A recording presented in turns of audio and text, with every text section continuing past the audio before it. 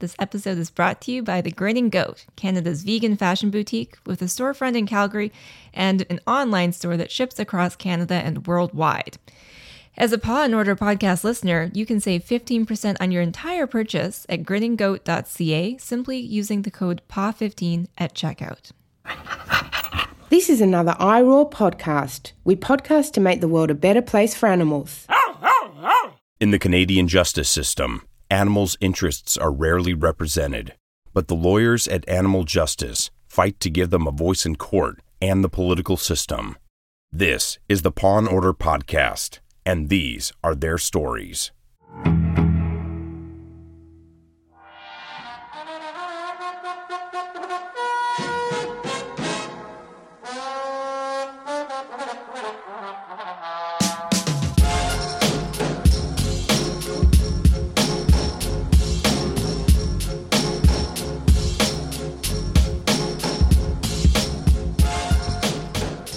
All right, hello everybody, and welcome to another episode of Paw and Order. It is episode number 73, and I am here today, Peter Sankoff, your host of Paw and Order, with my co-host today, Camille Labchuk. How are you, Camille? Hey, Peter, I'm hanging in there. Nice to have you back in the host chair this month. Doing my best. We are ending the polar vortex. It ends today, Camille. I'm holding out. Well, I don't have to hold out for a ray of sunshine because it's always sunny in Edmonton, but I am holding out, Camille. We are reaching the balmy heights of minus 12 today. That is positively balmy. Pretty much shorts weather. I am celebrating by going out in shorts. I'm going to sunbathe. Seriously, it has been 3 weeks of minus 20 or below every single day. And we hit minus 12 today. And by middle of this week or end of this week, we'll be up to positive temperatures. I saw a positive number. I almost fell over. Wow. You know that moment when you see the first positive number? It's so freaky when you haven't had it for a while. It was really something. I almost fell out of the chair. You can ask my wife. It was like, I looked at it. I'm like 2 degrees for Sunday. I was like, oh my God, this is unbelievable. Yeah, it's so the it was small very things exciting these days. News. Yeah, it's the small things these days.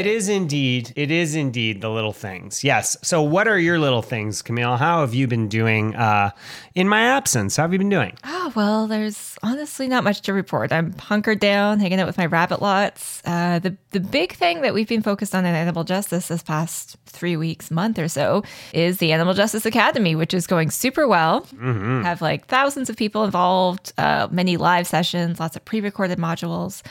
We are currently on the 4th week of it somehow already, and I think everyone's really enjoying themselves and finding their own unique ways to plug in to doing animal advocacy. So that's been pretty cool. And can I say a word about that? It's been hilarious because I keep getting all the Animal Justice Academy emails, and I have had problems which are entirely my doing, nothing to do with Animal Justice Academy. I can't get into my account because I deleted the original email, and then when I found it, it had already been reset. So like I keep getting all these notes about people wanting to interact with me who have left me comments, and I'm like, I just can't get in. So I feel very badly. So anybody who's listening, who's posted a comment, Kimberly keeps telling me there are comments and I just can't get in. So this is my fault. I am technologically inept, and what can I say? Okay, so no one should feel bad if you're waiting for a response on Peter. It's not you, it's him. Peter, this actually reminds me of the time that, oh my God. It is definitely me. Well, your technological issues. I don't know if I should tell this story. Maybe it's kind of mean, but it reminds me of the time that you had this computer. We've talked about this before. Yeah, we have. And you had this computer that had like an old operating system. It was a Mac. And you open it up and you're like, oh my God, that's from like 5 or 6 years ago. And I was like, why don't you update your operating system? And you basically were like, yeah, I just can't do it. It's not going to happen. So every you bought a new one. Every time I update, it screws everything up. Yeah. I'll tell you, it's a funny thing, right? Because I do, this is what's kind of funny. So for my age, because I do all these podcasts and I'm pretty adept at social media, and on top of that, I make all these videos, I'm regarded as technologically pretty savvy as profs go. And the funny thing is, so like I I can video edit anything just because like that was my training. Like I was trained as a video editor, way back in undergrad. So like I'm really good at video editing, and I can do all the audio stuff because I was trained in radio. So I can do all that too. But everything else mystifies me. Like I can't figure out anything. I'm a classic old man. I'm reaching the point where I have to call my kids in to figure out basic social media apps. I swear to God. It's like, Penny, how does this actually work? I have no idea. Like, I don't know what she's doing, and I don't really, I try to keep an eye on it, but I have no idea. Well, that's funny. I kind of feel like I'm getting to that age too. I'm not that old. I'm going to be 37 soon, but at one point I felt like I knew all this stuff and it was super easy, and now I'm like, oh, I've got to call our producer, Shannon. It goes fast. It goes fast, Camille. It really goes fast. Like, I joke about my mom, who's of a completely different era and really cannot handle technology. But like, I grew up with technology, as did you, in the sense of I grew up in a world where computers were available for everyone. So like, I was there at the birth of the internet, and I was there when all these things are happening. And yet I'm quickly being left behind. Like, basic problems with my computer now mystify me. So it's very depressing. Yeah, I feel your pain. Well, funny you should mention getting Penny to explain things to you, because I understand you're now in your 4th episode of your side project podcast with Penny, translating criminal law. And I understand there's a TikTok component to the podcast. Always a TikTok component. We do an advertisement and a TikTok dance for every episode. Did you see our dance this week? Did you see? Because it signals what's coming up. Our 4th episode is coming out today. Did you see the one that I did, Camille, or no? There's a little dance with our guest host today. I can tell people now because by the time this episode comes out, it will already, Translating Criminal Law will already be out. But my son, Oscar, makes his debut on the podcast. And trust me, you do not want to miss that. He is as delightful and hilarious as you'd imagine he would be. Not that Penny isn't, but he brings a new level of delightfulness to the show. Oh, well, I'm going to check it out. Yeah, it's very, very, very exciting in that. Yeah. So that is what's been going on with me. As usual, podcasts, speeches, all the usual stuff, busy with work. I am attending an animal justice virtual event next week at Osgoode Hall. I'm very excited. I'm on a panel of litigators who work in animal-related fields. And I'm very excited to be a part of that. Oh, I assume that's being put on by the Osgoode Hall Animal Justice Student Club? It is indeed. I think it's a joint initiative, a very clever joint initiative between the Criminal Law Society and the Animal Justice, because it's obviously combining those two issues. Oh, nice. I always love when they get that cross-pollination going on. It's such overlap. Joint ventures are the best. Wow. Well, I actually spoke to a criminal law class sometime in January. I forget exactly when, but your friend Nicole O'Byrne at UNB invited me to come speak with a bunch of students there, which was a delight. Really, really keen. And then I want to give a shout out to a listener of this podcast, Namisha Duvey, who was a former Animal Justice Association student at University of Windsor, and now she's a lawyer. And she's gone on, Peter, to start teaching an undergraduate class in animal law. So it's not at the law school, but it is available to all undergraduates at University of Windsor. And it was great. She's got so many folks enrolled, and we had a really good discussion. So I loved it. Fantastic. Great, great, great stuff. I always love courses in any area or field. They always need more learning. I wanted to finish up this part with just a quick shout out to my good friend, Siobhan O'Sullivan, who we've mentioned several times. She was featured in our Holiday Spectacular, Camille, not our special, our Holiday Spectacular. She received a gift.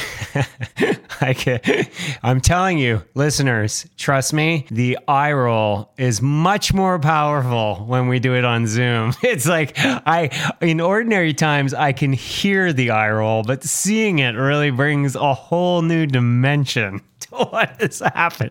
I wouldn't want to disappoint you. That's good. I want to shout out Siobhan, as you may recall from our last thing. First of all, she is the founder of the iRoar Podcast Network, of which Paw and Order is a member. You usually hear her voice at the beginning of each episode with a little dog saying this is iRoar. But Siobhan is battling ovarian cancer right now. And we talked about that in the last show. And I wanted to give a shout out because she really courageously wrote an article about it for the Australian Broadcast Corporation, which is the equivalent of the CBC in Australia. And it's a really wonderful piece just talking about what ovarian cancer is and how it affects your life and why women especially need to get checked for ovarian cancer. So I wanted to link to it in the show notes. I think it's really important. And as our, good friend of the podcast, I wanted to mention it for Siobhan. Oh, well, I haven't read it yet, but I look forward to it and sending all the best to Siobhan and all the well wishes for healing. Absolutely. Yeah. All right. Well, listeners, this is your episode reminder to leave us a review of this podcast if you enjoy listening to it. We have now over 150 5-star reviews, and we could always use a couple more. So whether you just want to click the stars or you want to actually type out a review, both of those make a huge difference in terms of helping listeners find this podcast and exposing more people to these ideas. So please, if you like this podcast, check it out. And it's just a quirk of timing, but I'm disappointed that we have no reviews to read during my episode. I noticed there were 2 in the last episode, and just because of the quirk of timing, there are no new ones. So please remember to get in your reviews 2 weeks from now. 2 weeks from now, write in a bunch of reviews, because if you write them in response to this show, then Jessica's going to get to read them all, and that's just going to make me jealous. Oh, so unfair. Your life is so difficult, Peter. Well, another way you can support this podcast is by joining us on Patreon, which is a platform for creators where you can provide a monthly amount of funding for your favorite projects. We have a few Patreon prize tiers, which are still somewhat new. At the $5 level, $5 per month, you get a mailed card to say thanks, as always, but you also now get a Paw and Order sticker, which is super cute. At the $20 level, you get your choice between an official Paw and Order mug or a t-shirt. And I have both, and I've got to say, Peter's got his mug on the screen right now. I have the supersized mug. Ooh. This is the steroid coffee-sized mug that I use every day. I swear to God, I use it every day. Don't we all need a little bit of that these days? And we also have t-shirts available for everyone to purchase. So if you're interested, just go to shop.animaljustice.ca. But anyone who supports us at $10 or more per month gets a 15% discount to our online store.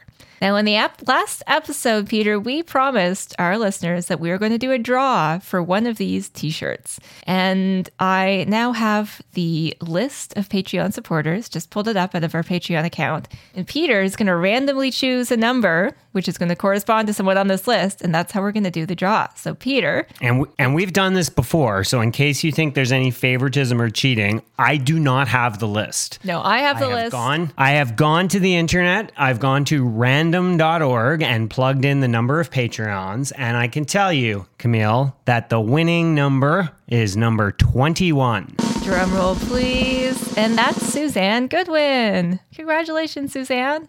We will be in touch. Hooray, Suzanne, and thank you so much for all your support. Yeah, it's been really amazing to have you and everyone else who supports us on Patreon as part of the show. So, Suzanne, watch for an email from our producer, Shannon Milling. Shannon Nickerson. Shannon got married and changed her last name. Congratulations, Shannon. And you'll be in touch soon, and your t-shirt will be on its way. Cool. Thanks, Suzanne. Now, we've got a busy news segment, as always, Camille, so I'm going to kick it off with one that has been all over the news and certainly all over the animal justice feed. We've been trying to bring attention to this story about a Calgary police officer who was captured on video delivering a pretty stiff kick to a canine unit dog. Super troubling story. And the video first popped up on a local Calgary Instagram page. It's pretty popular. It's Calgary Events. And it appears to show an officer, well, it's identified as an officer, standing sort of off a sidewalk, looks like he's in somebody's yard with a German Shepherd style dog. They are allegedly doing some kind of operation. And you sort of watch the person filming the situation for a minute. And at a certain point, the dog starts to barks a couple times. And then the officer just lifts up his leg and kicks the dog. And, that wasn't just a toe tap. That was, to me, it looked like a more serious kick. So very troubling. What happened next is, of course, the Calgary Police Service is asked about this, and they admit that it occurred. They admit right away that it occurred very recently, just like a day or two after it was before it was posted. And Peter, they didn't try to deny that it happened, but they did minimize the heck out of it. Yeah, they absolutely did. There's so many aspects. I find this story a very interesting one and a very revealing one, though I think we would both acknowledge on the gravity scale compared to a lot of the horrors we normally get into in this show, it is on the lower end. I think the dog is generally in good shape, but that's not meant to excuse it. That's just to suggest that there are interesting and revealing aspects of how the police force treats the incident, how the police force treats dogs that I think really need to be unpacked and explored. That's what makes it so interesting. I wanted to start, by the way, with the obvious, that I'm speaking for myself, but I can only guess that I'm speaking for Camille when I say that at its core, this case just exemplifies why I don't think dogs should be working in the service of police forces ever. That's just one reason. I think everything about dogs working in the police service is problematic, from the way in which it inspires terror of dogs to the way in which it encourages dogs to be aggressive in certain situations, to the fact that it puts them in harm's way. So perhaps we could start there, Camille. I'm assuming you agree with that statement, but I thought I'd let you unpack it. I do agree with that statement, and I think it's particularly troubling in this case that, the police have decided that they want to use dogs. And they want to use them in risky situations where they are put at risk. And, police dogs are hurt and injured and killed every year because of their, quote, service to the police. So, not only have they put this dog in a dangerous situation to start with, without the dog consenting to it, because the dog has no ability to do so, no ability to refuse.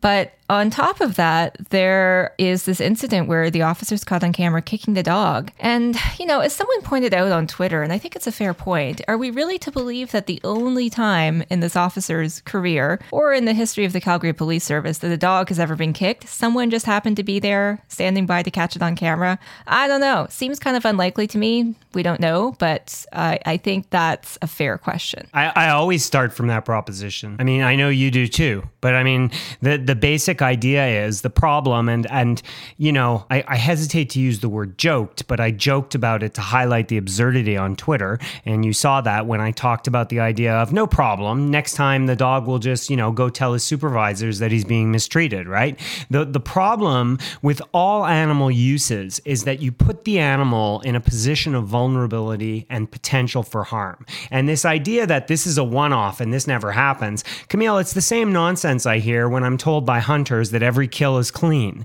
and that the animals never suffer. I mean, it's nonsense, because every example, when you uncover that these sorts of things happen, you can see that it usually, the evidence generally, the historical tendency is that all animal uses that cause suffering are generally more worse than they are told to be. And whenever we're able to surveil particular uses, more harm and suffering is uncovered. So the idea that this is a one-off just strikes me as preposterous. Yeah, it's really hard to accept that explanation. And so you've got the police service minimizing first the behavior. And according to them, the remedial action which it's going to take is additional training. The officer, they say, has accepted responsibility. The dog remains with that officer, and both are considered, quote, fit for duty. I mean, I don't know. Some members of the public might have a question and concern about that officer's fitness for handling dogs in light of this incident. But there is no indication that the police service plans to remove this officer from the K9 unit. In fact, they basically have said that they don't have such an plan. So, well, the lack of transparency is my biggest concern, right? And we've talked about that in relation to other police type investigations of animal abuse, where it's the police cleansing the police conduct, and they just say, okay, nothing to see here. Let's move on. We've dealt with it internally. There's no big issue. I would just point out, by the way, it's really interesting. And again, let me just state that this is not. I don't have factual verification of what I'm about to say. It's just a question I'm raising. But a friend of mine posted on Twitter, you may have seen this, Camille, that it's a kind of a curious situation about how, the officer and the animal need to be quiet because they're going to spark something with the suspect, when the police tactical vehicle is parked right outside. You can see it in the picture. The police tactical vehicle is there. The idea that the animal animal is hidden or a bark is somehow going to disturb is kind of questionable in itself. Now, I say that, Camille, with full recognition of the fact that I don't have all the facts. But I think it's a valid question is the point I'm raising. And I don't think we're getting answers on that question because the police are like nothing to see here. That troubles me as much as anything else. Anytime animals are in this position of vulnerability, there has to be more accountability because you are in the privileged position of using this animal. Let's just assume for the moment, Camille, let's just assume, okay? You and I are going to put aside all our concerns about animals being used and say it's okay for animals to be used, because that's the only way we can have this conversation, right? Because we've started out with the proposition that it is wrong to use animals in these situations. So let's assume that we think it's okay so long as it's done properly, right? Well, that requires the utmost transparency. It requires the utmost accountability because you are in the privileged position of using these animals and exposing them to harm. Like, to me, nothing less than 100% transparency and accountability is good enough. You could draw that principle out and apply it to a whole variety of other situations that we talk about regularly on this podcast, such as industries that use animals. And it doesn't have to be an industrial purpose for the use of an animal. It could be a military or police or law enforcement purpose. The same principle applies, which is that the public deserves transparency if this use is going to occur and while it does occur, because otherwise there's no way for these, agencies to be overseen. Now, speaking of the oversight, two sort of addendums to the situation. So when the story came up, I filed 2 complaints. The first one is with the Calgary Humane Society. Peter, they of course have the ability to investigate and lay charges in cases of illegal animal abuse. I did receive confirmation that officers have been assigned to the case. They commented publicly and said that they're aware of the situation and they've spoken with the police. That's about it so far. I am troubled by the idea that this may not progress to a full-on investigation and that this may be a situation where the police kind of say, well, we've got the situation under control, everything's fine, let us handle it. And I think an external investigation is desperately needed. Now, on that topic, I also filed a complaint with the Alberta Serious Incident Response Team, acronym ACERT, which is the body that investigates the police when they've engaged in serious incidents that the public finds compelling. Now, unfortunately, they said they're not going to accept my complaint and that they don't take complaints from members of the public. They seem to only take complaints from the police service, which I was previously unaware of. So ACERT actually directed me to contact the professional standards branch of Calgary Police Service. So they're saying if I've got a problem with what Calgary Police is doing, I should complain to Calgary Police. And maybe if Calgary Police decides that this is something they should investigate, then they'll step in. Again, that whole structure is just problematic in so many ways. Yeah, absolutely. I have 2 more points. I agree 100% with what you're saying. And I have 2 more points I want to highlight. One is that I just want to go back to what you were saying about this special position that they're in when they use animals. This idea that we can continue to, work behind closed doors and manage our own situation is really troubling to me where animals are concerned. So again, let's just assume for the moment that I accept the paradigm that you can use animals for work or for whatever else, that people are entitled to do that and it's perfectly fine. At the very least, if I accept that model, it has to be recognized that the users of these animals are in positions of trust because they are dealing with vulnerable beings who have no ability to complain and who can't monitor themselves. It's the same reason, Camille, why we do not allow people to just shut the door and say, well, my animal's in here, I'm going to do what I want to my animal. They're not just a piece of property. They are vulnerable beings for whom the owner/guardian of that being is in a position of trust. And I don't think the police should be exempt from that. In fact, if anything, I think the police should be held to a higher standard. So just on that position of trust, I'm deeply concerned. Second, I think this is a great factual example, and you can all go watch the video. And let me be clear in what I'm about to say, that I think, based on what I've just said, there needs to be an investigation of what happened. Right? But I also think what's interesting about this example is that there is a pretty good chance, given our law on animal cruelty, that I don't think this would qualify as criminal animal cruelty. And my reasons for that show some of the deficiencies of our animal cruelty laws. I think 2 points would be very difficult to prove, assuming this went to a trial. One, it would be hard to show the suffering. It's just this animal, you would look at the nature of the dogs and you hear all this, stuff about how they're really hardy and really this, that, and the other thing, and proving after the fact that the animal suffered, given its reaction, is going to be hard. Not impossible, but difficult.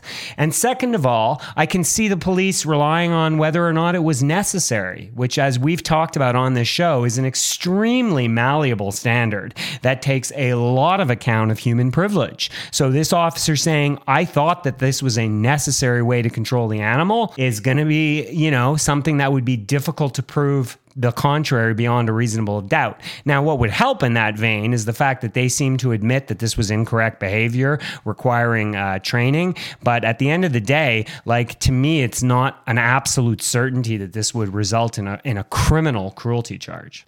Well, there's never an absolute certainty, but I agree those are both issues in this case. I think on the first point about whether there was pain, suffering, or injury, pain is one of the things that can qualify as pain, suffering, or injury are the three prohibitions. You can't cause an animal to experience pain, suffering, or injury under that section of the criminal code. So I don't know, Peter, but I think you could pretty easily have an expert who would come and say, yeah, if a dog is kicked in the ribs like that, that would hurt. That would cause some degree of pain. There's no threshold level that's specified in the criminal code. So yeah, I don't think it's insurmountable. I agree with you that necessity might be more of an issue, given the way the police have clearly tried to paper their tracks on this one. They're making this claim that there's some operational need to kick the dog.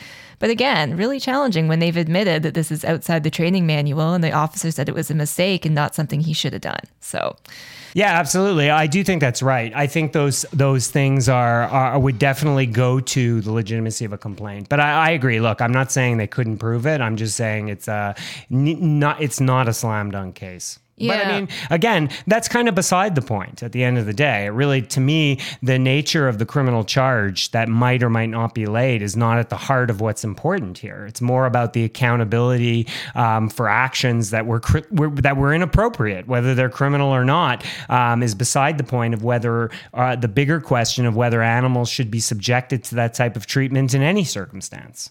Yeah, now there's one more point I think is worth making is that we're talking about the abuse of a police animal, a dog used for police purposes. Now, Canada actually amended the criminal code a few years ago to provide enhanced penalties for people who abuse service animals, military animals, police animals while in the line of duty. Now, I suspect that those amendments were primarily intended to target people who might, kick a dog in the face while running away and being pursued, such as an accused person. But, there's no clear reason why that wouldn't also apply to police. Now, again, there might be some problems in applying that based on the facts of this case, but I think the fact remains that, the police were encouraging these new provisions. They were, supportive of them being passed. And isn't it inconvenient now that they did that, given that they'd like to minimize what occurred in this situation? Yeah, absolutely. All right, let's move on to our next story. All right. So, story out of Winnipeg. The Winnipeg Humane Society is calling for the federal government to ban live horse exportation. Now, we've spoken about this issue a lot on the podcast. And what's new in this situation is a video recorded outside the Winnipeg International Airport in the early hours of February 8th. And this video shows a number of crates containing horses on the tarmac waiting to be loaded onto a plane during a cold snap. And my understanding, I don't think it indicates this in the story, Peter, but is that the temperature was about minus 30 that night. And that certainly raises a lot of concerns. Absolutely. I mean, I know what it's like, Camille, from the beginning of this show to talk about that kind of weather. I've been living it myself, and it is deeply concerning. That said, horses are a little hardier than I am, but minus 30 is minus 30. This is absolutely brutal temperatures. I'm really pleased, although I was unable to access because I believe it's behind a paywall, which I don't subscribe to. Sorry, Winnipeg Free Press. Were you able to get the full story? When I first went to it, it was behind a paywall. So I'm looking at to read because CTV story, which has the same information. Yeah, I originally went to I was going to say kudos to the Winnipeg Free Press because they did the original, I think, reporting on it and commentary. And I went to go look at it and couldn't get behind the paywall because fair enough, they want to charge. And I'm not criticizing. I'm also not from Winnipeg, so I'm not going to be buying the Winnipeg Free Press. But anyway, the stories are obviously concerning, and it's the positive to me in this end of the story, Camille, is that these events seem to be gaining traction to a movement against this particular practice. It just seems to be getting a lot of steam. Yeah, absolutely. I mean, these stories are coming out every couple days or weeks at this point. And I think a big part of that, Peter, is the fact that Canadian singer, songwriter, superstar darling, Jan Arden has lent her support behind this cause. And she's actually started her own horseshit campaign to try to encourage the government to stop this trade. So that seems really positive. But, we're now seeing just a plethora of voices calling for the end of this practice. And the fact that, it affects far fewer animals than most of the farming industry. Apparently air exports to Japan normally carry 90 to 100 horses per plane. And we've exported about 40,000 horses to Japan since 2013. I mean, this isn't the type of industry that's so massive that the federal government can't successfully take it on. So, if you're listening right now and you disagree with this, it is a good time to contact your MP because the time is right to make change. Absolutely. It's never too early, Camille, to make change, especially change that involves calling your MP. Camille, it's never too early for that. You know me well. Never too early or late. Okay, we have received another story that is of some concern that involves, oh my God, Camille, no. This must be incorrect. Oh, sorry, I'm skipping a story because it just looks like so much fun, Camille. I'm going out of order, but I couldn't resist talking about our friends, the dairy farmers. They've been so busy with their brushes, Camille, that they've also, in addition to setting up brushes for every cow that wants one, they're now feeding palm oil to cows. Is that a real story, Camille, or just some made up thing? Believe it or not, I don't know. It seems true. Le Journal de Montréal, it's reporting. It seems backed up. Yeah, no, Le Journal de Montréal, they had several farmers confirm to them anonymously, none of them would go on the record for perhaps obvious reasons, that they are feeding palm oil to their cows. So, holy Jesus, where to begin on this one? I mean, first of all, it's interesting. You or I wouldn't have this context as longtime vegans, but apparently people have been wondering why cow-like dairy butter, when they set it out on the kitchen counter for a few hours, it stays firm. It doesn't sort of melt into like a really, really soft block or a pool of liquid. It stays pretty firm. And people have been remarking upon this and chattering about it online. Baristas who make coffee for a living have also been saying that the dairy milk that they've been using doesn't foam the way it used to. So there have been suspicions for a while that something is going on. And it seems like the palm oil being fed to cows could explain why that butter is staying hard because of the, saturated fat content of the palm oil and why that milk isn't frothing. 20 to 25% of producers in Quebec are using palm oil. That's and what let's the story just say says. that the commentators in this story, well, that's from the dairy producers of Quebec. So I should say, Camille, while we are casting aspersions on the dairy farmers at large, that is wrong. Let me retract that and say this is just dairy farmers in Quebec, at least from this story.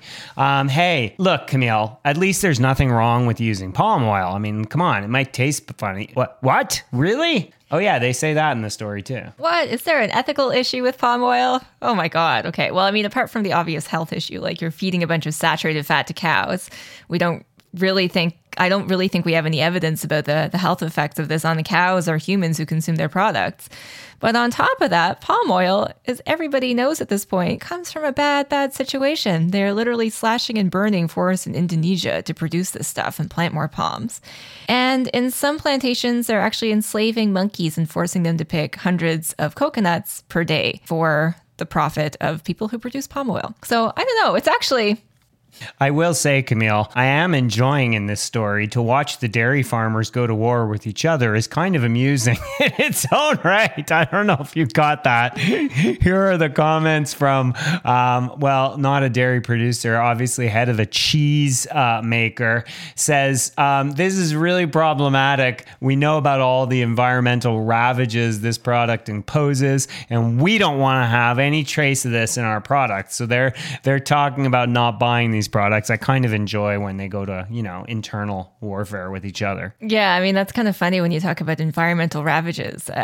Can you think of any other industry that might ravage the environment? I can't think of one. The dairy industry, which uses cows, which are just methane machines. Oh, I don't know. No, you're so unfair. You're totally unfair. You're forgetting about the brush.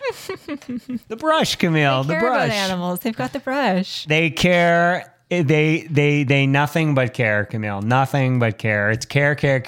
Well, that is what they think about. It is fitting in some bizarre, awful way that this is the industry using palm oil, which is responsible for horrific environmental devastation and horrible animal cruelty. Let's also talk about the orangutans whose habitat is being destroyed when these trees are being cut down. So, industry. And we haven't even talked about the where. Oh, sorry. I don't know how closely this links to the coconuts themselves, because I guess that's another story we're about to deal with. Not quite the same thing. Yeah. We'll save that for its own story. In fact, why don't we go to that next, Camille, and then we'll move on to the last discussion, because there is an interesting discussion that has been going on with our good friend Kendra Coulter about monkeys and how monkeys are used effectively as a form of labor. Yeah, that's right. So Kendra was on The Current with Matt Galloway on CBC in the mornings, one of my favorite programs, to speak about this issue of monkeys being used to pick coconuts. And there's some troubling images and information coming out of Indonesia about this. But I love the way Kendra started off the interview. He asked what she thought about what she'd seen in the conditions. And she started by saying, it's disappointing, but it's really not that different from conditions that we've seen in North America when we confine and use animals for human purposes. So she drew links right away back to factory farming here at home. And I loved that, because I think it's easy sometimes and just really tempting for people to say, oh, the problem with animal abuse, it's over there. It's in those other countries. It's not here at home. But she made sure that, we linked what those monkeys are enduring, which is objectively awful, to domestic conditions. So like dairy cattle, right? I think she just sort of said generally animals being farmed and confined here. Yeah. Yeah. Because I was going to ask if the monkeys get a brush, but that's a whole other story. Let's keep going with this one. Sorry, I can't resist. I mean, that's all the about... The brush is so ridiculous. I can't help it. Yeah, I know. Okay, sorry. Keep going with Kendra. That's good stuff. I mean, that's about all I have to say about it. Just it was great to hear Kendra speak about this. Kendra's done a lot of work on the labor of animals and ways that we exploit and use them for human purposes, and ways that they might not wish to be taken advantage of. So shout out to her. Which is why I only use naked coconuts. Do you remember naked coconuts? I can't remember. I can't recall. It is one of our wonderful sponsors who only supports the use of coconut products that are not sourced from monkeys. I remember Camille talking about it at length. I think it filled my ears for many an episode. Indeed. That was like a free plug for naked coconuts. All right, fantastic. Which brings us to our very last story of the day. And it's about wolves. And it's about wolves in BC. There is a lot of talk about wolves in BC. Mainly, that talk is all about how many wolves hunters can kill in BC. There are many favorite parts to what is going on in BC right now. One of my favorites was the Minister for Forests, who said in an interview talking about this, and in fairness, she might have just been assigned the portfolio. I'm really not trying to poke fun, but it was interesting how she noted she was unaware that there are no limits on trapping wolves in the province. And I'm like, yeah, you really should be aware of that. And there are usually very few limits on catching any animals unless it relates to sustainability. But for wolves, there are apparently none in British Columbia, and hunters take advantage of that, don't they? Yeah, pretty troubling. And apparently there's only 250 wolves left on Vancouver Island, which I think is where this story is sort of focused. And this whole issue came to light because a woman whose name I'm not going to say because I don't want to give her any publicity, but she promotes herself on social media as, I think she's got a bunch of tattoos and she goes hunting. So, okay, fine. And she's posted photos on Instagram showing her holding the bodies of 2 wolves, and stated in that post that she was trapping wolves in response to a problem wolf pack and that she wanted to remove the full pack of wolves. So I guess this caught the attention of the government, and it's now saying it's going to change some regulations for trapping wolves. Yeah, I look forward to seeing what those are, because the story is pretty disturbing. I mean, there's some good parts in the story in the sense that it seems like, the government in BC, the NDP government, is sort of aware of the concern and seems willing to do something about it, which is kind of a nice change. I look forward to seeing what they're actually going to do. But it's clear that the residents of Vancouver Island, a very large island, by the way, Camille, where there are a whole 250 wolves, by all means, let's kill them all. Like, rather than try to live with them in a sensible way, let's just kill them all. Yeah, no, typical response. And, a lot of this response to, attempts by hunters to drive out predators like wolves and other large animals is because they would like to be able to kill more of those animals' prey. So, deers and other animals that might be eaten by wolves. I think the rationale is that if you reduce the wolf population, then they'll have more of those other animals to kill. So you constantly see organizations like wildlife federations supporting killing more large predators like that, regardless of how bad that is for the ecosystem. And regardless of how much the facts actually bear up the underlying assumption. Again, I'm not an expert in this area, but I have read several accounts that are skeptical of the idea that, the wolves, in fact, now I'm going back, Camille, but really, really going back. But I mean, when I was a youngster, we had to watch Farley Mowat's Never Cry Wolf, which was all about the same argument. This was like 30, 40 years ago, that the wolves were decimating the caribou population. And of course, the accounts and the studies showed there was no truth to that whatsoever. The wolves were not in any way responsible. They picked off the old and the diseased, and there was just no evidence to suggest they were impacting. So I can't say with any definitive account that there is still truth to that idea. But, let's just say I'm skeptical about the idea that the apex predators are the ones causing the problem. Well, and that's a perfect segue into a second story out of BC about shooting wolves. And in this story, actually, so it's interesting that you see the BC government on one hand talking about protections for wolves in Vancouver Island or some other places.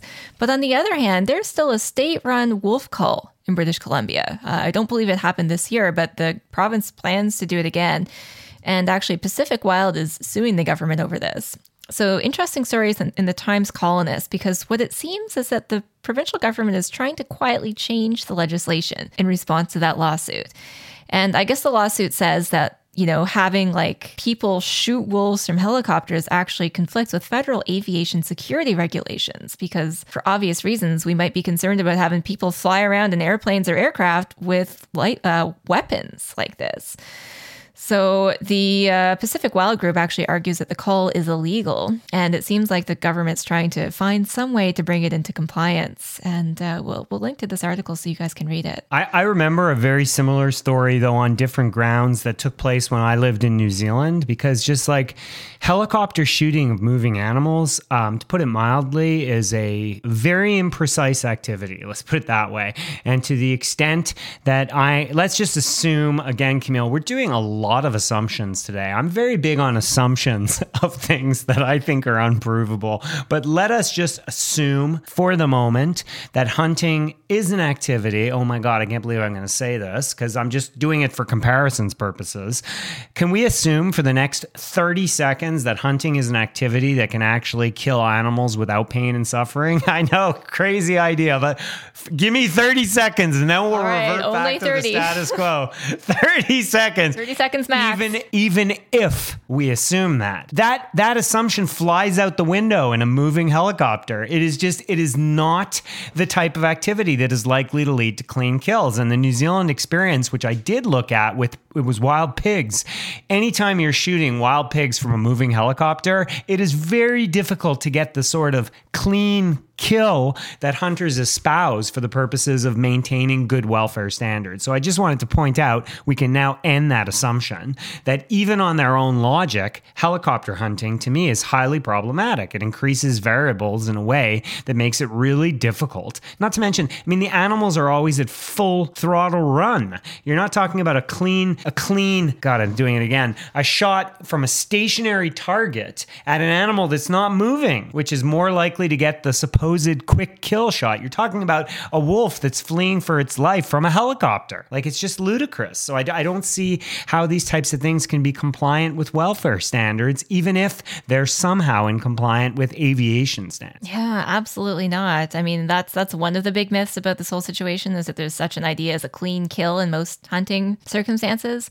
And the other big myth is that the reason they're doing this is to protect caribou populations and reduce wolf predation on caribou, which of course, biology biologists say that the reason for caribou declines is because of habitat encroachment by humans. It's not because of wolves. Did you watch Never Cry Wolf growing up? It was mandatory viewing for me in elementary school. Did you watch that, Camille? I didn't know there was a film version of it, actually, but I read the book. Actually, not that many years ago I read it. It's actually, it's a fairly decent film. I remember it being really quite enjoyable. I'll be honest. I mean, I say that keeping in mind that you are now talking to 9-year-old me, because it was a long time ago that I watched that film.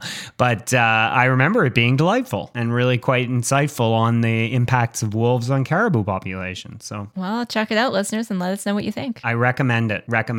All right. That leads us to our main topic today. I am very lucky to be speaking with, believe it or not, my PhD student. You've heard him on the show before. His name is Marcelo Rodriguez Ferrere. He is a senior lecturer at the University of Otago. It is Otago. Yeah, it's Otago. And I for a second there, I was like Canterbury. No, it's University of Otago in New Zealand. But right now, he is doing a PhD with me on an extremely interesting topic, and one that is very important to animals in the law. So in this interview, I'm going to discuss that with him, and he'll share with you what his research is all about and why it means something for animals in this world.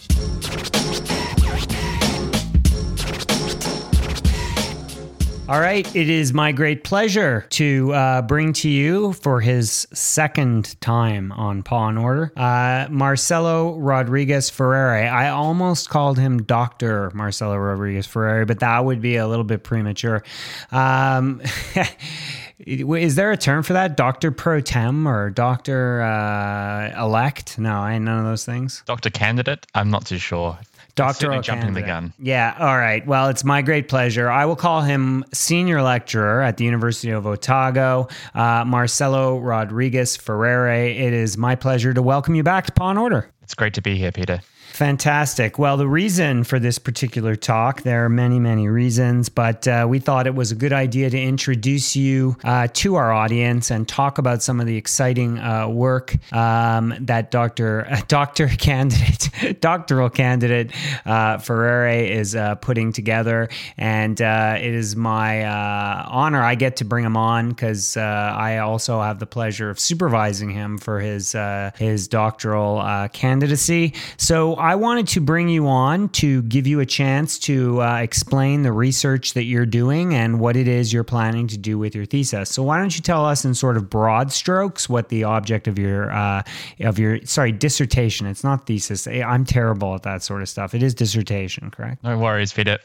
So I am looking at animal welfare enforcement, and I guess it's probably better phrased animal welfare under enforcement. And I think that listeners to this podcast will be well aware about the ideas that humane societies and animal welfare enforcement agencies run from government are woefully under-resourced, leading to significant under-enforcement of animal welfare and animal protection legislation, not only just in Alberta, not only just in Canada, but throughout the world.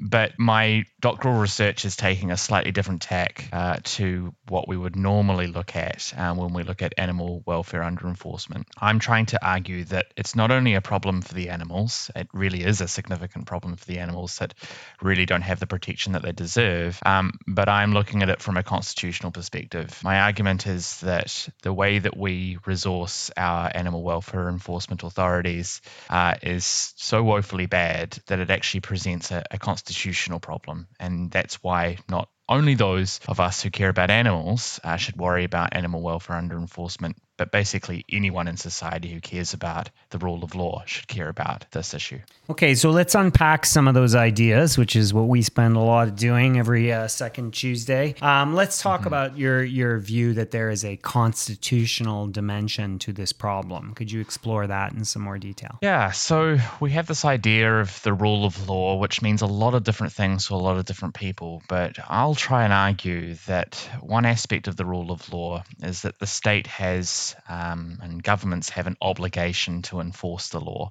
So we have a lot of law on our books, and obviously not all of it is enforced all the time, but there's a reasonable expectation that if someone assaults you, for example, that the police will investigate that crime, that alleged crime. They will prosecute someone that they find to have committed that crime, and then it will work its way through the courts. We don't have that sort of expectation when it comes to animal welfare offending. If someone is neglectful of their cat or dog and it's not really, really serious, we don't expect the police to come around and talk to that person. Similarly, sort of animal abuse that isn't horrendous isn't going to be investigated by the police. And in fact, police often will not even investigate any animal welfare offending regardless of how serious it is. We'll often leave it up to SPCA organisations and so forth. And I say that that's a bit of a problem because it means that the law that we have on the books isn't enforced. And if it isn't being enforced, then its status as law, one that we respect, starts to become jeopardized. And that's the sort of constitutional dimension, the effect that it has on the law on the books and the effect that it has on our system as a result. And what has your, I am aware, of course, but the audience isn't, that you've started your research in this area. How strongly do you think that proposition can be supported? It's hard because it's coming from a perspective of that's one that's not necessarily that popular, which is usually trying to sort of restrain the state from going overboard. Usually when we talk about rule of law issues and constitutional issues, we're trying to constrain power from government. Whereas I'm arguing something slightly different, which is that the government and the state ought to use its power in this particular regard, and we expect that it should use its power to enforce the law, and specifically animal welfare enforcement legislation. And so that's been a slightly difficult proposition, but it's not an insurmountable one, especially if we start to look at the impact that underenforcement has upon animal victims. So if we sort of broaden our idea about who is a victim, and if we include animals within that, then we can see that there is a really good justification for governments taking their enforcement role and their law enforcement role a little bit more seriously than they do. It sounds that when you put it that way, the idea of having to approach it from a different angle, it sounds very similar to a lot of animal law type problems where, again, the traditional view of the law is about how decisions affect interest holders or those with interests. And it sounds like it's a very similar problem to all situations in which actions are trying to be undertaken on behalf of animals. What you're looking at is whether or not there's an obligation to do certain things to protect these other interest holders. And you point out that in most cases, the affected individuals are those who are likely to be affected by the law itself, not the subjects of the law, those third parties. And it just seems to me that there's a lot potentially to be drawn from those other areas where it is equally challenging to raise interests on behalf of animals.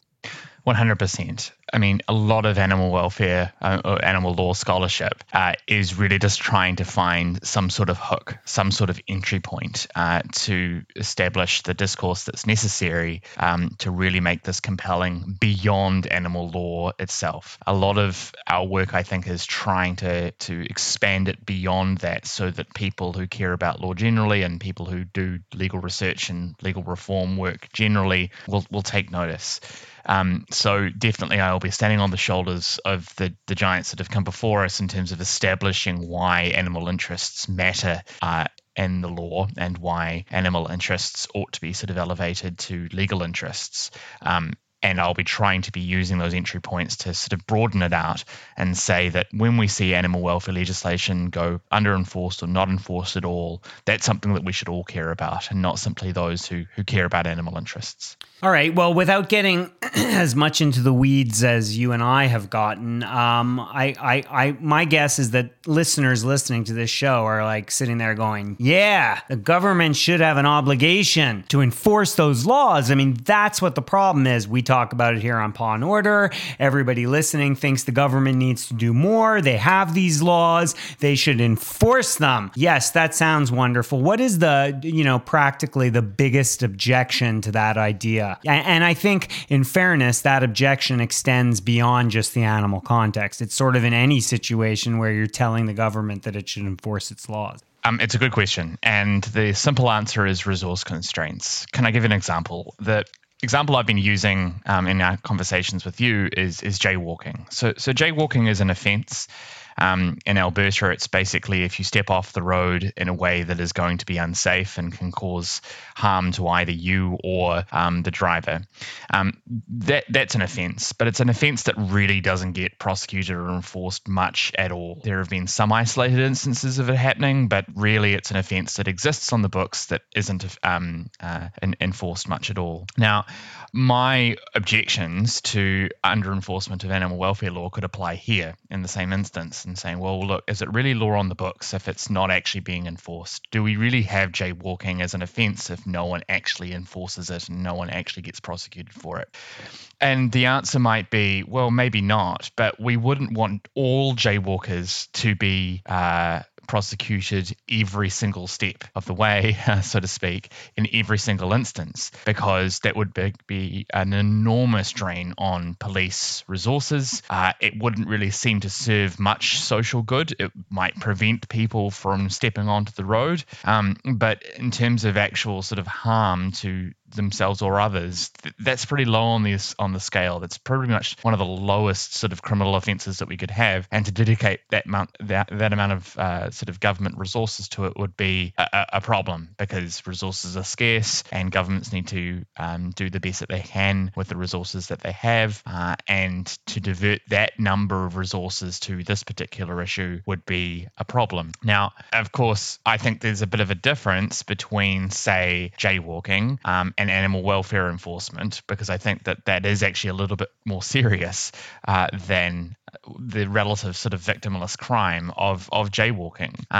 And so it's a question of degree, but I think that the same objection exists, that the government can't enforce all the law it has on the books all the time, constantly, because there simply aren't enough resources to do so. The difficulty, as we are discovering, is trying to figure out how we divide between the jaywalking offenses and the animal cruelty offenses and come up with a principled reason for distinguishing between those two. 100%. That's the real nugget that I'm trying to work out at the moment. And he's working hard, people. He'll come up with it, I promise. All right, let's continue on with I don't want to be bogged down in this question forever. It feels like we've been bogged down in it a bit ourselves. So what is the next aspect of your thesis once you get past the sort of constitutional requirement, assuming you can substantiate that to prosecute? Yeah, let's say that I can say that the state has some sort of obligation to enforce the law on the books. The second part is to trying to prove that they're not. We know probably, as theorists and listeners to this show certainly know, that under-enforcement is not just something that has happened by itself. It is a systemic deficiency. And so the second part of my thesis will be looking at how that systemic deficiency has arisen. So, for example, in Alberta, but a range of provinces in Canada, the animal welfare enforcement obligation is basically farmed out, is divested to a third party, and that third party is usually a humane society. This was big news in Ontario, for example, where the Ontario SPCA for a long time had the obligation of enforcement and investigation of animal welfare offending, but it was only after a sort of a series of constitutional challenges that they decided not to. And similarly, we've had sort of other organizations throughout Canada who have just decided not to enforce the law.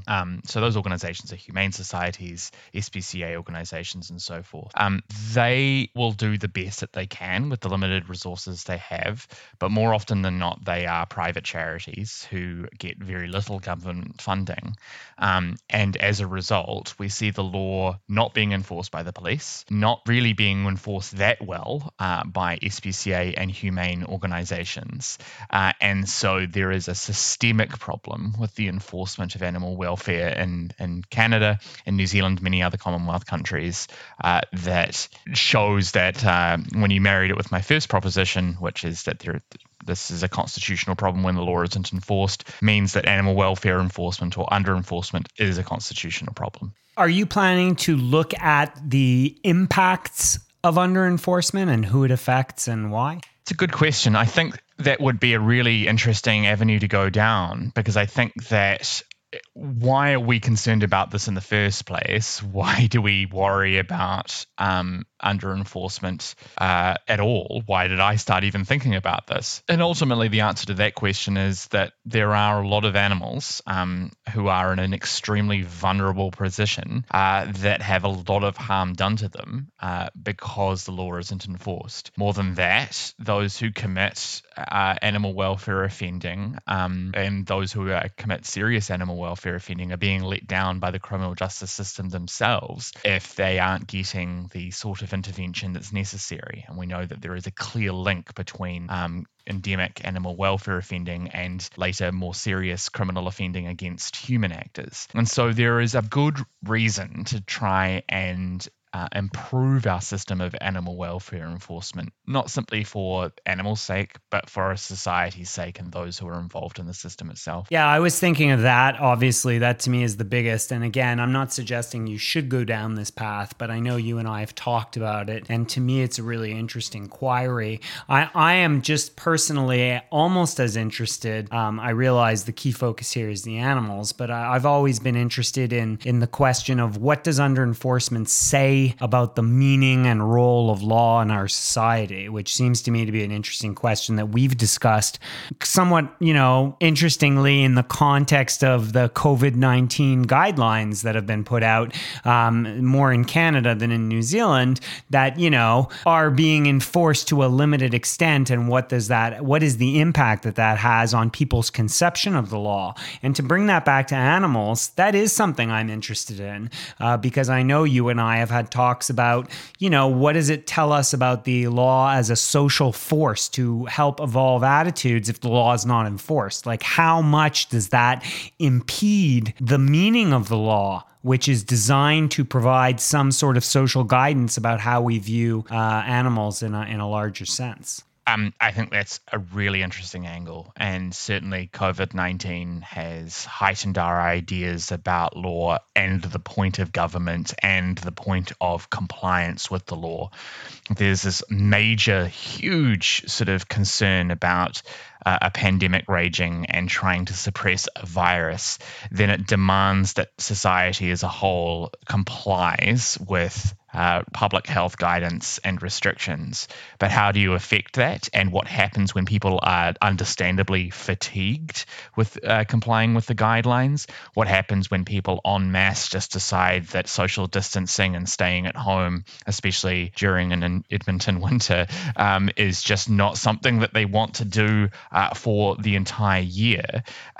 And what does that mean about the law itself? What's the story that says about the way that the state can enforce these sorts of mechanisms? I think there are really interesting angles to be investigated there. Yeah, and there's many. And I know that you are also looking at a second issue to flow off of the idea that prosecution, starting from the thing that prosecution is essential. I know you're going to look at the public versus private role of prosecutions, the public being government prosecutors and the private being the way it's been done traditionally for quite a long time, which is through the SPCA. Yeah. That's right. So the other side of the enforcement coin isn't sort of just the detection of animal welfare offending, but actually the taking it through the courts. And there's a really good example that actually kicked all of this research off for me, and it's Lucy the elephant at Edmonton Zoo. Edmonton Zoo was owned by the city of Edmonton, and there were very, very good arguments to say that Lucy was essentially being neglected by the zoo simply because her environment and the lack of any social interaction means that she was having really serious, a very poor time. The city of Edmonton understandably didn't really want to enforce the law against itself or take a prosecution against itself. And so there was an organization called Zoocheck that attempted to try and take a private prosecution. Now, they failed. The Alberta Court of Appeal said they weren't able to do that. They didn't have standing.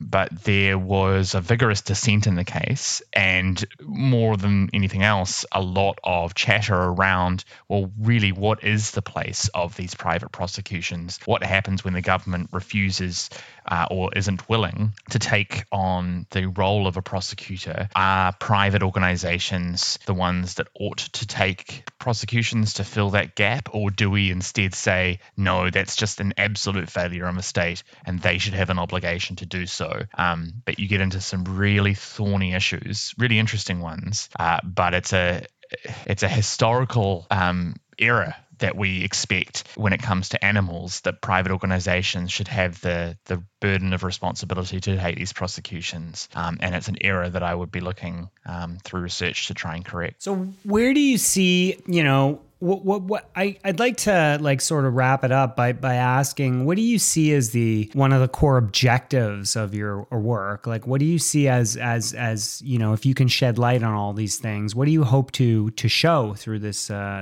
inquiry? I'm looking to make a compelling case for reform. I think that the status quo in many jurisdictions is really deficient, and a lot of other people think it's deficient too. You and I think it's deficient. A lot of animal law scholars will say that the status quo needs to change. And so far, the scholarship has been about, well, we need to change for the sake of animals because it's simply not doing them justice. And I think that's 100% true. What I'm trying to do, though, is to try and make the case for reform a little bit more broad than it is at the moment, and say that you just don't have to do it for the sake of the animals. You have to do it for the sake of our constitutional system and the way that we think of criminal justice. And I think that would get more people on board with the idea of reform than there are currently. And so if you broaden the case for reform, perhaps you make it a little bit more compelling, and perhaps you see the change that we all want to see within the system.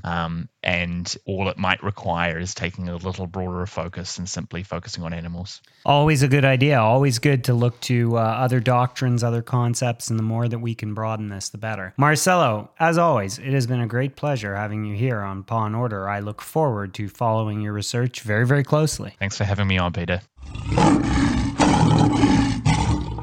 Heroes and Zeros. And it's time now for everyone's favorite segment, Heroes and Zeros. Heroes and Zeros. I am here today. I get to do the hero, which I'm very excited about because I love stories like this, Camille. Don't we love stories like this? We love stories like this. I love stories like this. I love them because they combine all the things I love: being good to animals and young people getting involved to make a difference. And I don't have to make any assumptions.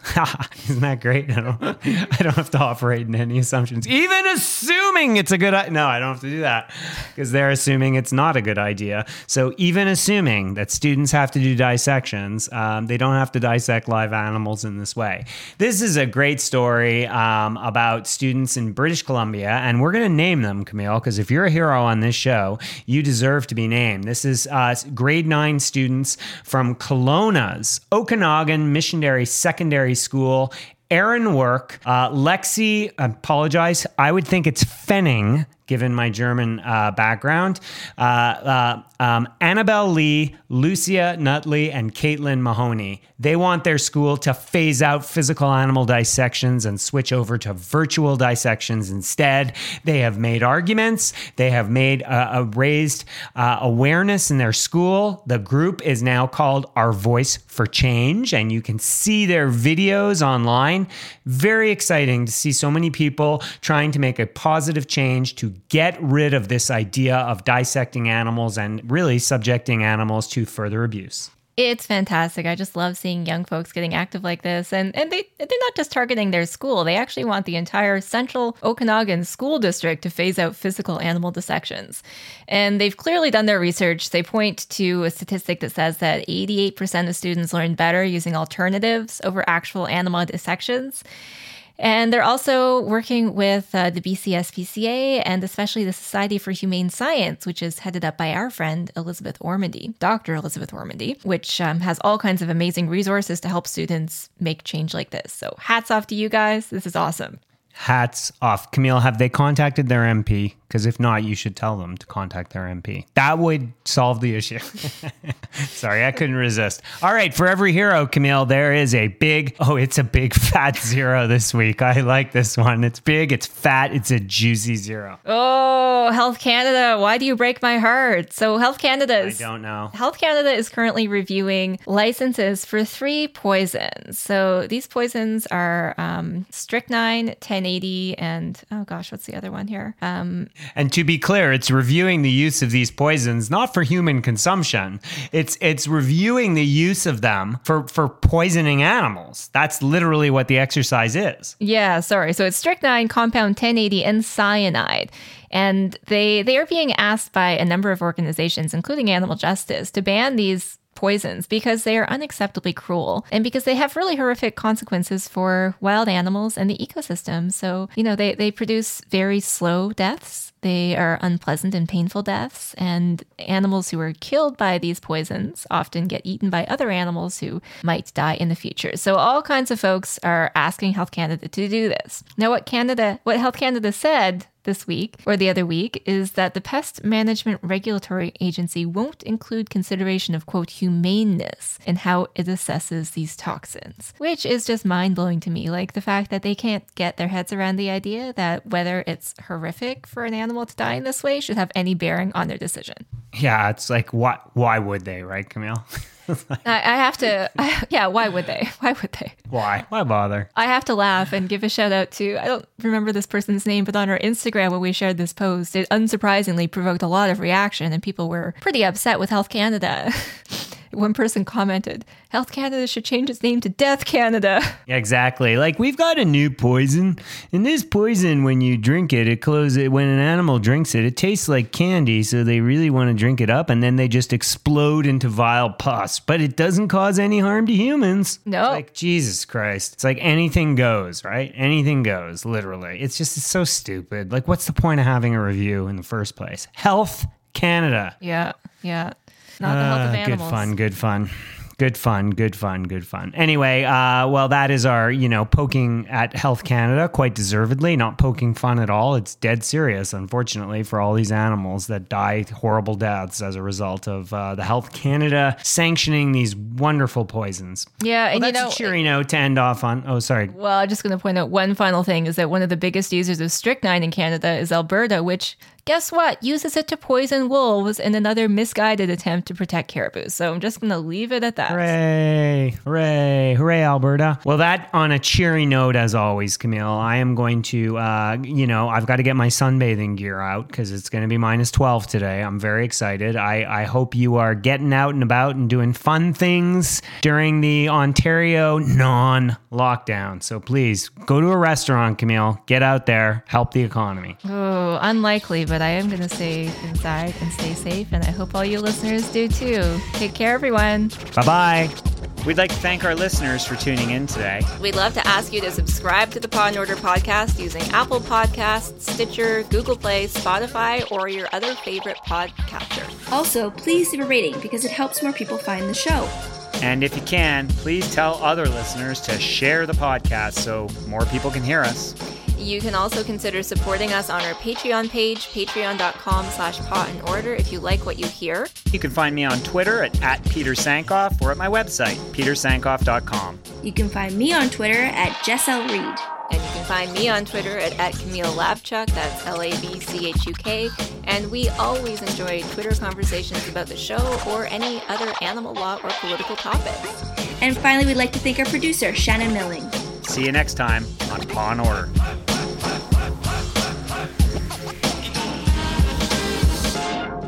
For more great iRaw podcasts, visit irawpod.com. That's IROARPOD.com.